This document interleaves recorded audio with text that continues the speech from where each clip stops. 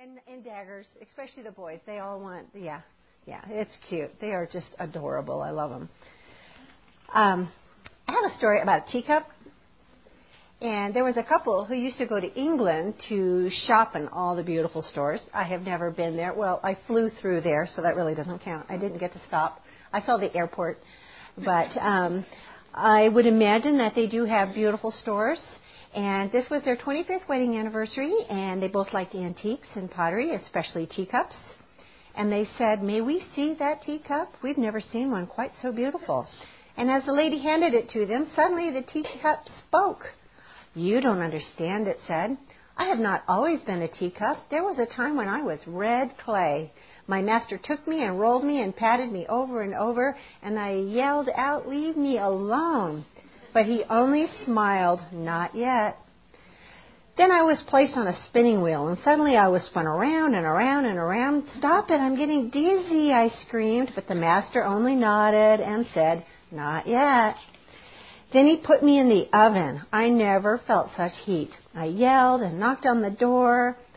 I could see him through the opening, and I could read his lips as he shook his head, saying, 'Not yet.' Finally, the door opened, and he put me on the shelf, and I began to cool. And he brushed and painted me all over. The fumes were horrible. I thought I would gag. 'Stop it, stop it,' I cried. He only nodded, 'Not yet.' Then suddenly he put me back in the oven. Not like the first one. This was twice as hot, and I knew I would suffocate. I begged, I pleaded, I screamed, I cried. I would never make it. I was ready to give up, but the door opened, and he took me out and placed me on the shelf. An hour later, he handed me a mirror and said, 'Look at yourself.' And I did. I said, 'That's not me. That couldn't be me. It's beautiful. I'm beautiful.' 'I want you to remember then,' he said. 'I know it hurts to be rolled and patted, but if I had left you alone, you would have dried up. I know it made you dizzy to spin around and around on the wheel, but if I had stopped, you would have crumbled. I know it hurts, and it was hot and disagreeable in the oven, but if I hadn't put you there, you would have cracked. I know the fumes were bad, and when I brushed and painted you all over, but if I hadn't done that, you never would have hardened. You would not have had any color in your life, and if I hadn't put you back in the oven the second time, you wouldn't survive for long because the hardness would not have held. Now you are a finished product. You are what I had in mind when I first began with you. God knows what He is doing in all of us. He is the potter, we are the clay. He will mold us and make us so that we may be made into a flawless piece of work to fulfill His good and pleasing and perfect will." Amen. I love that. And that goes right into our study in James. There's a lot in James. When I told Jeff I'm speaking on the whole chapter of James, the whole first chapter, he says, "Are you kidding me? That would take months." And I'm going, "Yeah, tell me about it." That's like, okay, so this is obviously, unless I want to spend hours and hours and keep you here, this is just a overview of James. And for the sake of time, I will read the scripture, but I'm not going to read all of it at the beginning, and we'll just take it verse by verse.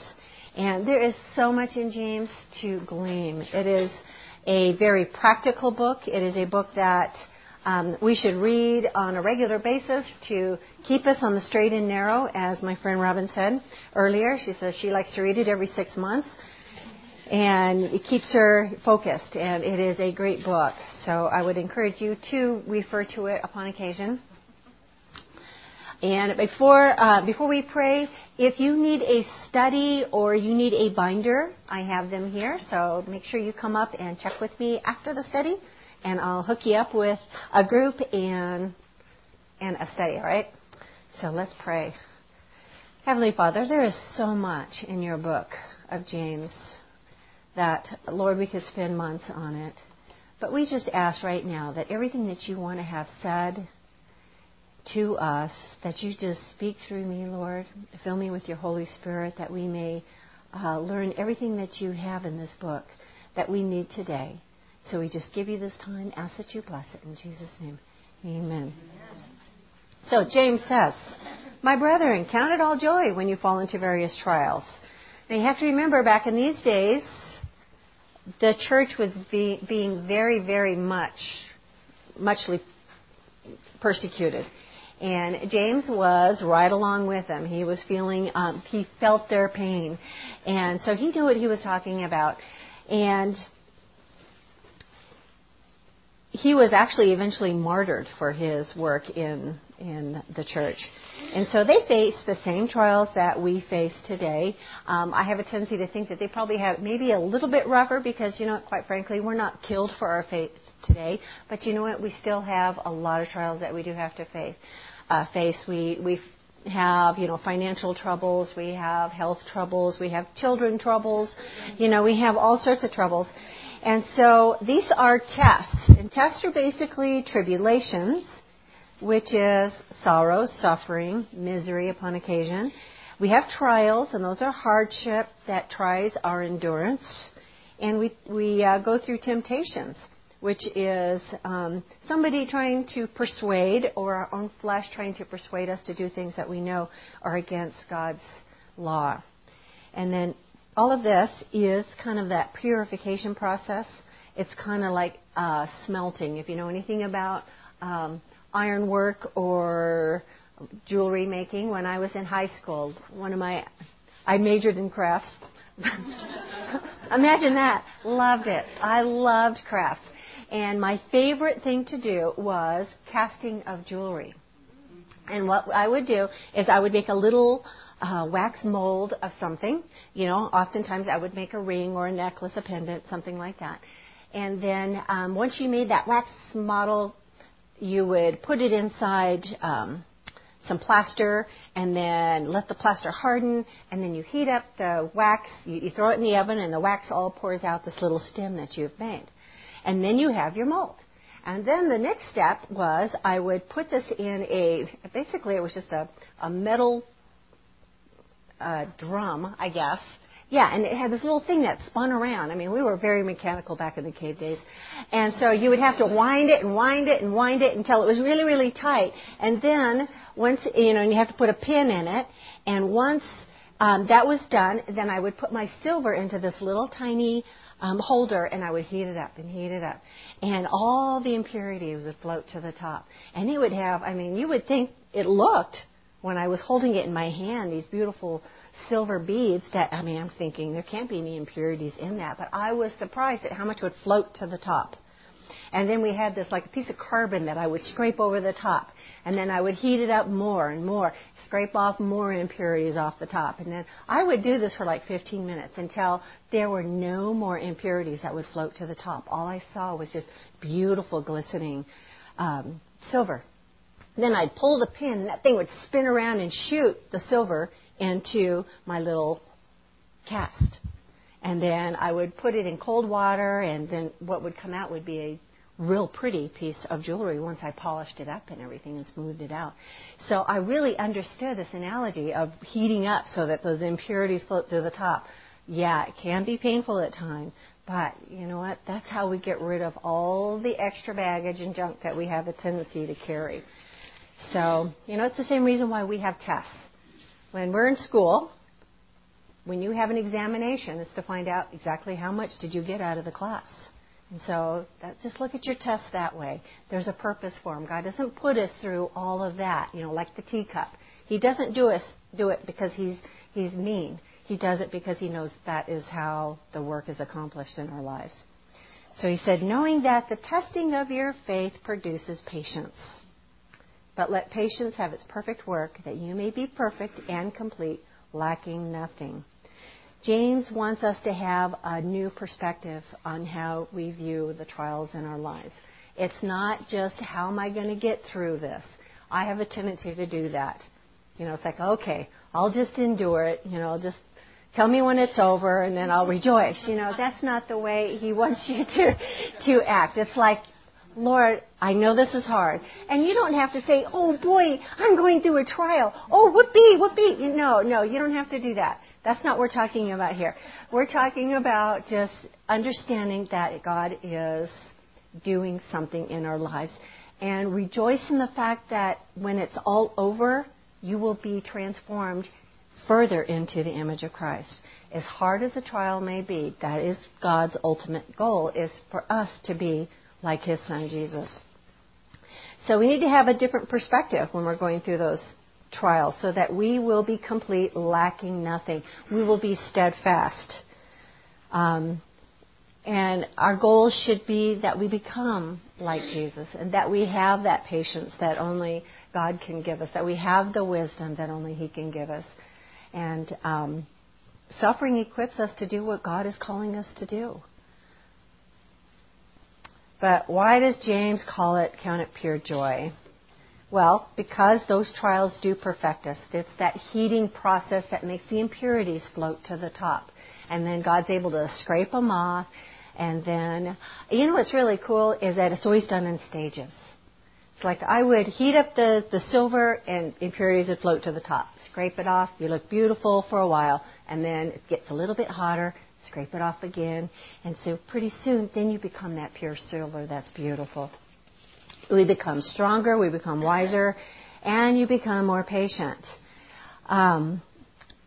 I gained a lot of patience in going through some of the trials that I have gone through in my lifetime.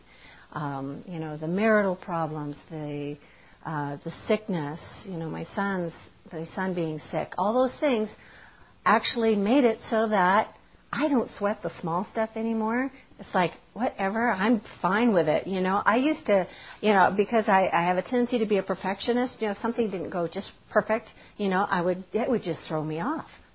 And this wasn't healthy because it stressed me out. And so after going through the trials, it's like, it's no big deal, I know the Lord's going to take care of it. And it's because I know exactly how bad it can get that I don't sweat the small stuff. And so that's how that patience has worked in my life. I mean, trust me, I haven't even come close to arriving. But each time I'm a little bit closer so that I know that I don't have to fear the trials. Yes, they were patient. But you know what? I can honestly say of all the major trials that I have gone through, I would do them again because I know the lesson that I learned was so beneficial for me.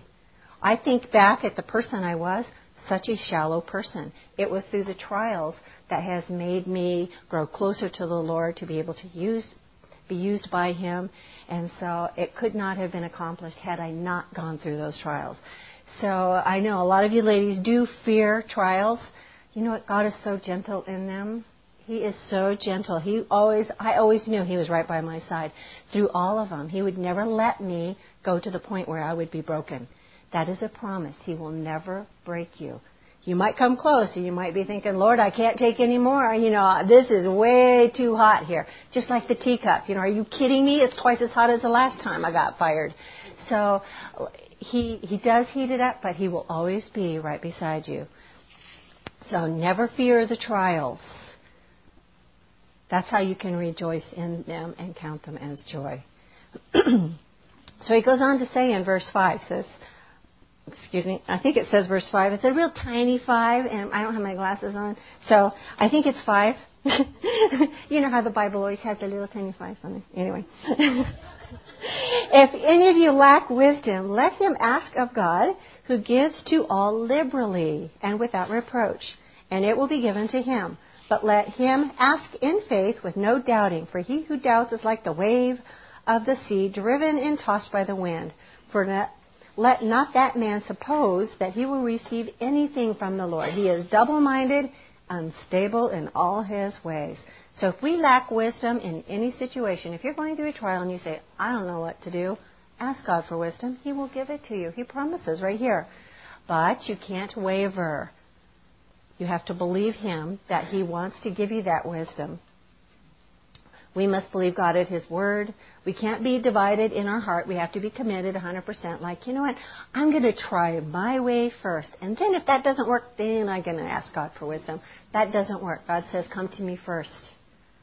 And trust me, you will save yourself a lot of grief if you come to Him first. But He says, you will be tossed like the wave of the sea. I was just on a whim, I Googled drifting in the sea when I was studying for this.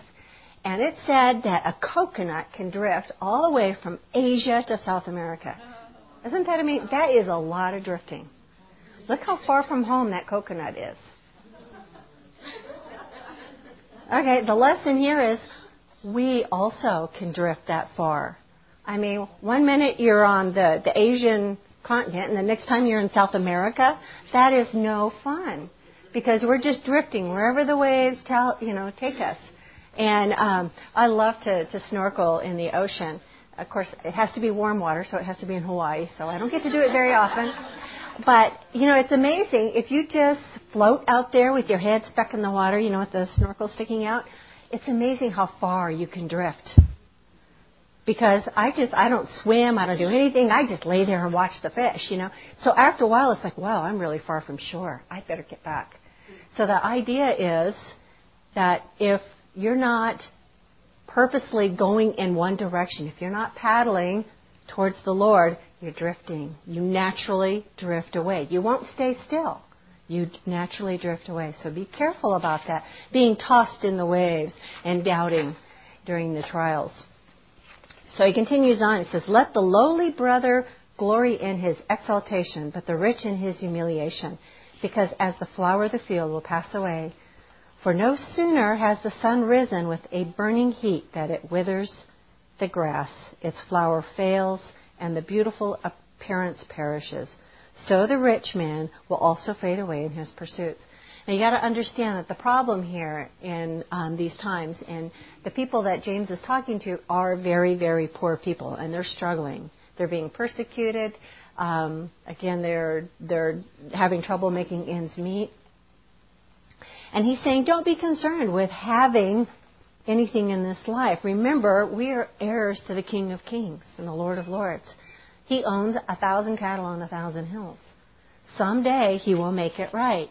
He will make sure that we have what we need in this lifetime. Remember, he says needs. He will supply all your needs in Christ Jesus. Okay, that doesn't mean a new car or a big house. Those aren't needs. Brandon cracked me up the other day because, he calls himself a poor college student. And truthfully, he does pretty good because he works at the camp. But he says, he is finding out, and I go, wow, this is really amazing. He says, I'm finding out the difference between needs and wants. And I'm thinking, if you can learn that at 19, praise the Lord. I'm going, woo-hoo. So he's learning. I don't think he's quite there yet, but he still likes to go to the skate shop because he loves skateboarding and stuff. And so, it's like, you need to stay away from that. That's a temptation. So we'll learn about temptations in a minute. But there is a big difference between needs and wants. And God will supply all your needs. So don't worry. If you have nothing, someday you're going to be in heaven with the Lord and you'll have everything that you could possibly want or desire. And trust me, it's not going to be gold and diamonds and jewels and big houses and fast cars. It won't be. So don't be concerned, because the problem with riches, and I love what 2 Timothy 6:9 says. He says, now godliness with contentment is great gain. For we brought nothing into this world, and it is certain we can carry nothing out. And having food and clothing, with these we shall be content. But those who desire to be rich fall into temptation and a snare, and into many foolish and harmful lusts, which drown men in destruction and perdition. For the love of money is a root of all kinds of evil, for which some have strayed from the faith in their greediness and pierced themselves through with many sorrows. See, when you have a lot of money, you worry about how you're going to keep it, especially in this economy, isn't it? It's like, gee, what if I lose my portfolio? The stock market crashes again. It's getting so, crashed again. That's the way we're looking at it.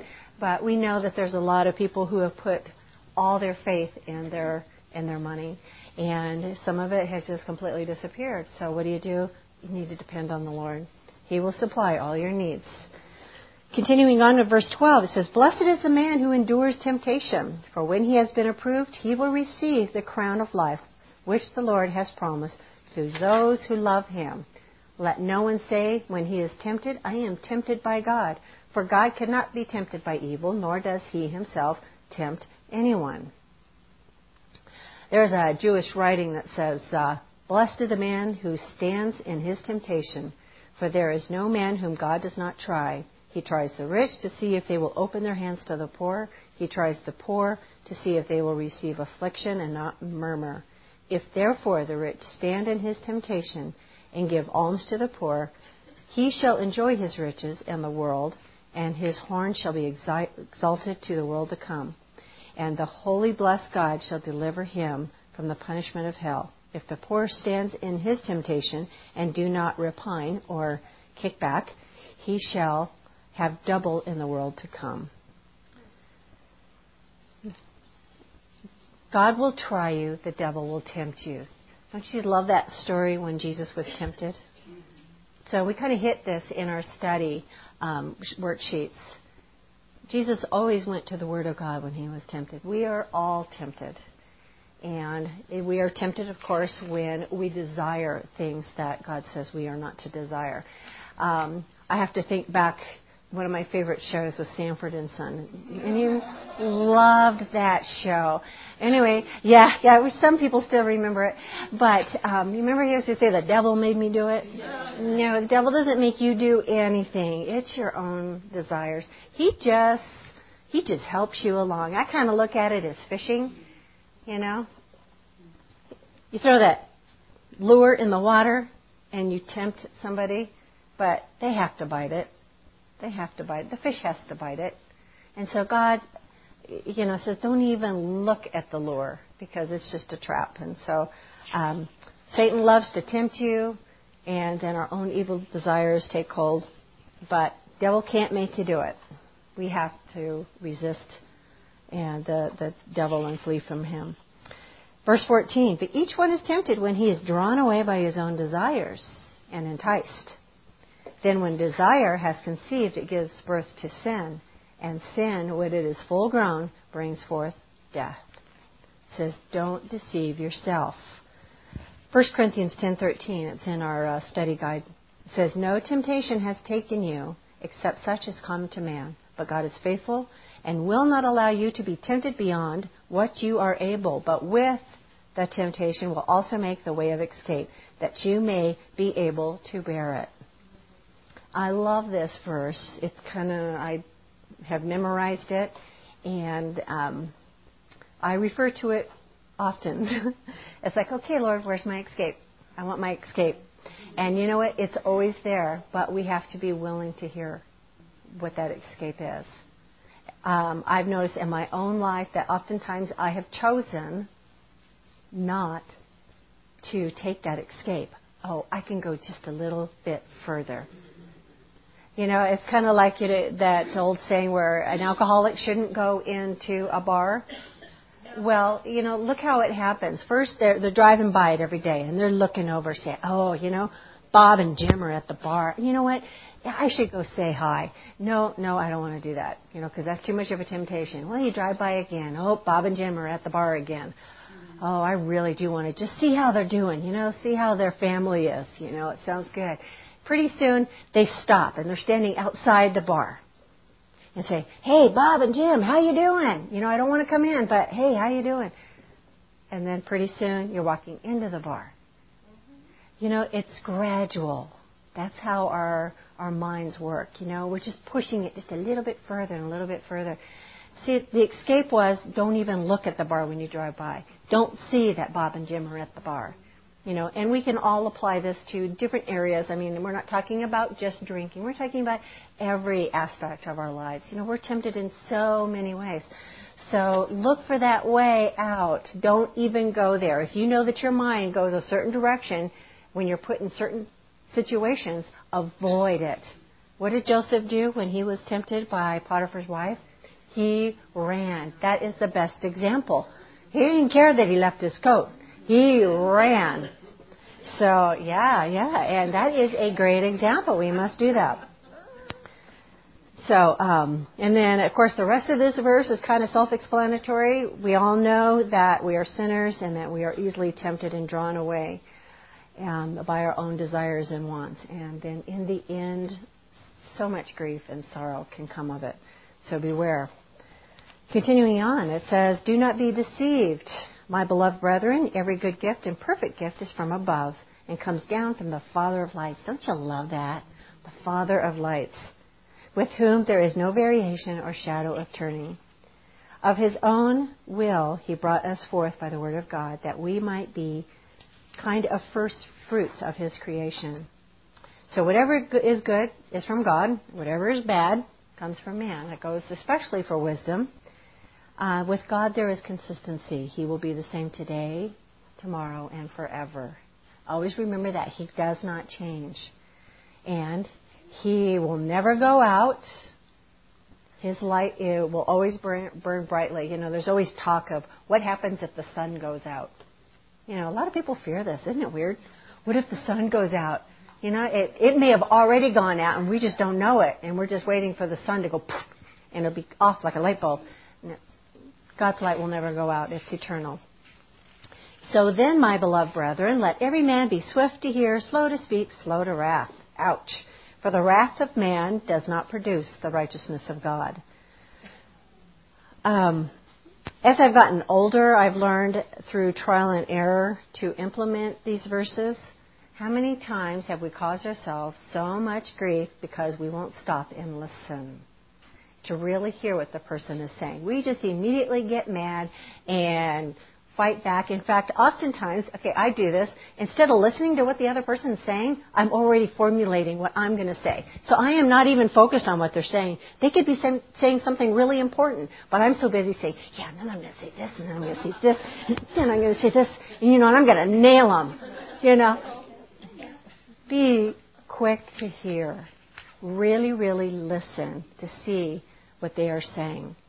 And you know what? It could surprise you. Slow to speak. If you have to, slow to wrath. And slow to wrath. And if you have to, you take a deep breath. Have you ever your kids push you to the limit of your insanity, of your sanity? You have to take. Yeah. 2 seconds. Yes, the 2-second rule.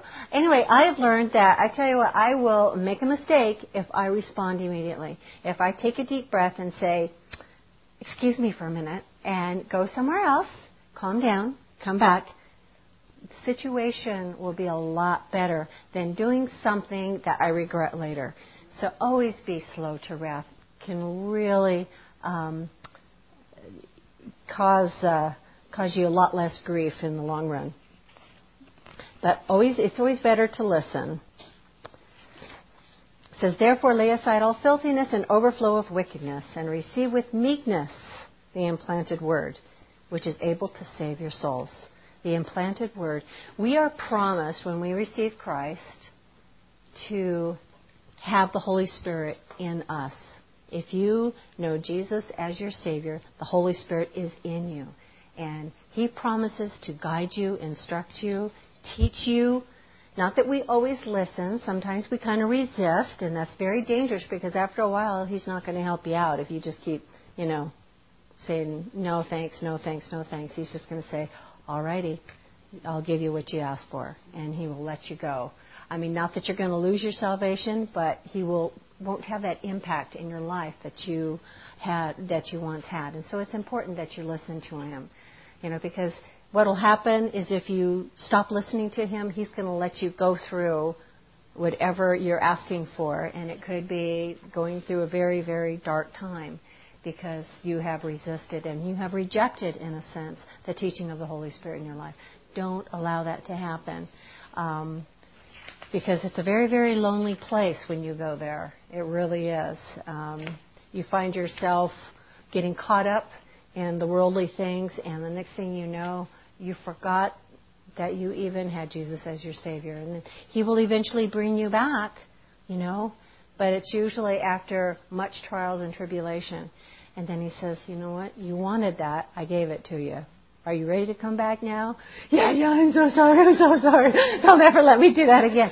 So, just don't even it just seems to be our human nature. If you ever read the story of the Israelites, one minute they're doing what is right in the eyes of the Lord, and the next minute they're doing evil in the eyes of the Lord. So it's like back and forth and back and forth. Well, that's our human nature. We always have to fight against that human nature, that flesh that wants to draw us away from Him. He says, but be doers of the word. See, there's the key. And not hearers only, deceiving yourself. We have to read God's word to know what it says, and that will strengthen us. That will keep us from falling away. It says, For if anyone is a hearer of the word and not a doer, he is like a man observing his natural face in a mirror. For he observes himself, goes away, and immediately forgets what kind of man he was. But he who looks into the perfect law of liberty and continues in it is not a forgetful hearer, but a doer of the work. This one will be blessed in what he does. If we could only truly hear what the Word of God is telling us, we would save ourselves much grief. James changes the picture and now compares the Word to a mirror or glass. The Word of God reveals what we truly are inside. But if we read it and we don't apply it to our lives, if we really don't hear what the Word of God is saying, it's like looking at a mirror and saying, wow, I really need to fix that. And then as soon as you walk away, you forget that, you've got, one hair sticking straight up or something. It's that way, you just kind of forget. Have you ever done that? You look in the mirror and you go, oh, I forgot to put mascara on. And then you get busy and then you look at yourself in the bathroom mirror at Target and you're going, oh dear, I forgot to finish, And so I've been hanging around downtown all day looking like this. Are you kidding me? So, see, but it's the same way. Sometimes we look at the mirror and we forget. We walk away and we forget, well, I really should fix that. But you know what? I'm just too busy. Oh, what a terrible thing to be too busy. Or my favorite, the other day, I've got one of those, I have a makeup bag, and in my little makeup bag is one of those, it's like a 15 times mirror, And the other day I looked at it and I'm going, I thought, wow, this mirror is really dirty. And so, I got a cloth and I cleaned it, and then I looked at myself and went, oh my goodness, maybe that wasn't a good idea. I think I'm going to stick some more powder on it to make it, to make it not quite so clear, because one of those magnifying mirrors, you can see everything, every little wrinkle, every little pimple, everything. And so it's like, I think I liked it dim. Well, isn't that the way we are? It's like, I kind of like it, I don't know, reading the Bible, it just, it's too revealing. I want to keep it dim, because then I can deceive myself in thinking that I'm beautiful, when in fact, you need a lot of work. And so, all righty. If anyone among you thinks he is religious and does not bridle his tongue, he deceives his own heart. This one's religion is useless. One of the hardest things to control is our mouth. I don't know why that is, but James will go through and tell all about taming the tongue and how we just make a mess of ourselves when we let our tongue go. And so we can just tear down so many people with our tongue by the things that we say. But it also describes our public life, our practice of the word. The Greek word for religious means outward practice of religion. Of course, we don't like to say we're not religious. We have a relationship, is what we like to say. But the Bible nowhere calls Christian faith as a religion, but we are to prove our faith by how we live. The example that we give when we're driving down the hill, when we're at Home Depot or wherever, are you trying to beat somebody? This is something I do. I hate standing in the line. In fact, I did this just yesterday at Sunday at Sam's Club. I'm trying to find the shortest line. Anybody else do that? Oh, yeah. And I'll be standing in this one and I'll go, oh, that one's shorter. And then I'll zip over here. Well, I saw that, and this is how easily we can just be consumed by our petty things. And so I'm standing in line, and this person is, of course there's a problem with the price check, and I'm going, oh, can you believe it? So I look over, and this one over here is shorter. It's probably by seconds shorter, right? But, it's still shorter. So I'm about ready to move over there, and I see this couple. They're walking up to the line. Now, I could have just cut them off and gone, and for a moment I actually thought of it. And I'm going, I'm in a hurry. I have many things to do. My life is important here, And but then I was like, no, that's stupid. That's being petty, And so I had to catch myself how easily we can fall into those things. And so, the people just moved in. And you know what? My line went plenty fast enough. I didn't have that many important things to do. But, but that's just the way we think. That's how practicing what the Word of God says, practicing our religion comes into play. Even if, they had no idea I was about ready to cut them off and ram their cart out, It's just, but, the thought was there, how quickly our sin nature takes over. My goodness. And it goes on to say, pure and undefiled religion before God and the Father is this, to visit orphans and widows in their trouble. Now, we don't have orphans and widows per se like they had. Back then, if they didn't have a man to take care of them, they were often destitute. They were very poor. They were homeless. It was a bad state if you didn't have a man to take care of you.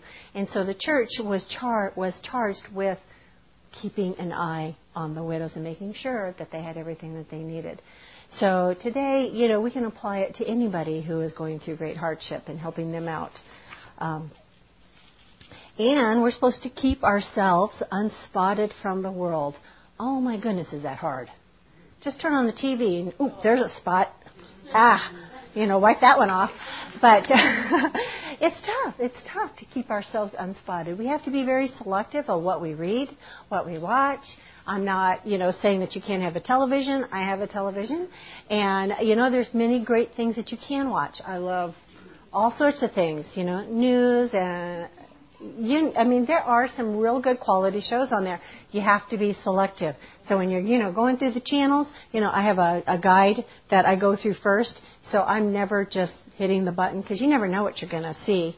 And so I always go through my guide and say, no, just by the title you can tell. Sex and the City, nope, that one. Desperate Halfway, nope, I don't want to watch that one. And then I go, okay, National Geographic Channel, it's about lions, safe, yay. And you should hear us. Sometimes we do that. We'll go, okay, no.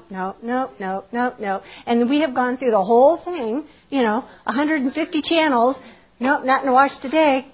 Turn it off. That's what you do. You just don't find something because, you want to watch. Yeah, a Weather Channel. That's usually pretty safe. But sometimes. But then sometimes commercials are horrible. So it's hard to keep from being unspotted from the world. You just have to be very, very careful, especially in this day and age. With all the information, internet is another thing. You can catch yourself going, well, this isn't interesting. Wonder what this article is about. Click it. Oh, dear, I didn't really want to know about that. And so, in conclusion, our faith is in action in a lot of these things, in all of these things, and it's the foundation of our faith. And